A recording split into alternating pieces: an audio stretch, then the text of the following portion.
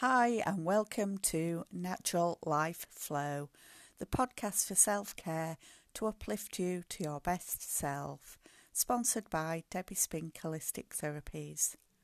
How are you today? How are you thinking, feeling, doing? Take a moment each day to reflect and raise your awareness.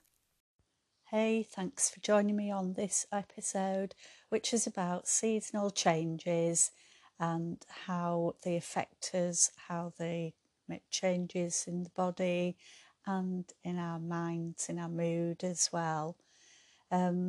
Many of us may be in the Northern Hemisphere, so USA, Europe. I'm in the UK, so just going into autumn or fall, as they say in the US, and those in the Southern Hemisphere, such as South America, Australia, New Zealand, those guys are all heading into spring and summer, so hey, lucky, good stuff.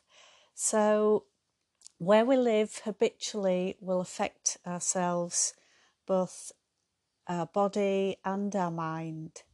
And as we enter the autumn-fall season, our mood can be impacted, with shorter days and cold weather bringing on a sense of sometimes foreboding, anxiety or melancholy.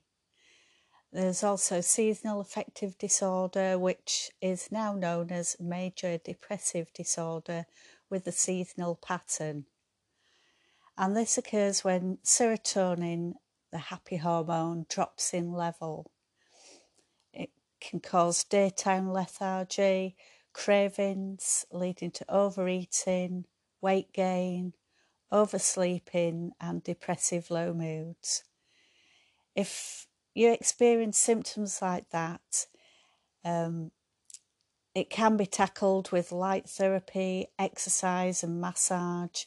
But if you feel you're really struggling and really feeling down, then it's always wise to go and get a diagnosis from your doctor and then take it from there. Even if you want to embrace like complementary therapies, it's always good to have that benchmark in place, and then you can take advice from people and get the appropriate help that you want.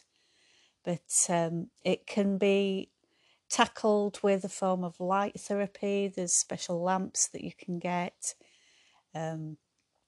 And then, as I say, exercise, massage. So what goes on in the body when we approach autumn and fall? And our body actually changes to prepare for winter scarcity. We're almost like a bear going into hibernation.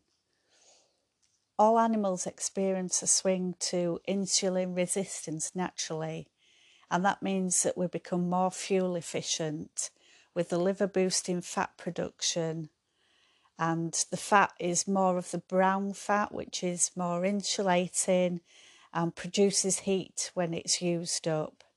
So this is different to the white adipose tissue and really gives us protection as best it can throughout the winter. And it's all regulated by dopamine from the hypothalamus.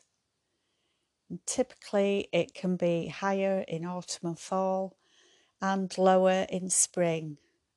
And therefore, when we move into spring, we're going to be in a more insulin sensitive state. And that's because food becomes more abundant. So it's nothing to do with diabetes or that kind of aspect. It's purely down to the cyclical nature of the seasons, and can affect all animals, all invertebrates at this level. As winter months draw closer, vitamin D is produced which is produced in natural daylight declines, and that's needed to regulate levels of calcium and phosphate in the body, and this can cause things like rickets in children and osteomalacia in adults. Supplements of 10 micrograms per day of the vitamin D can help, but it's also found naturally in oily fish, salmon, mackerel, sardines and herring, red meat, liver, egg yolks, spinach, kale and mushrooms, and fortified cereals and spread. Infant formula milk is fortified with this also. Serotonin levels affect melanin production, affecting our sleep, both length and quality. Along with changes in the weather, our immune system can be compromised, with fall and autumn becoming the season for colds and flu. So if we're feeling tired and lethargic and don't want to get out of bed in the morning, what can we do? If we're reaching for cookies and fighting the need to hibernate, how can we change things up? A regular form of exercise or a short burst of movement throughout the day can really help boost serotonin levels, increasing the feeling of well-being, improved mood, and boosting the immune system, keeping the circulation from getting sluggish. Massages can tone and help moisturise the skin, as well as relaxing and aiding circulation, and has immune boosting properties as well. We may want to eat seasonal fruit and veg, which will ensure optimum nutrition for this time of year, and use hearty, warming soups and casseroles, which are going to lift you and make you feel internally warmth and insulated. If we need to, we can always take supplements. There's plenty available on the market.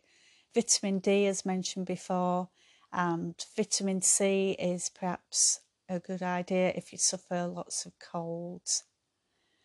We can spend time outdoors when the weather's suitable. A crisp autumn day is great for going walking.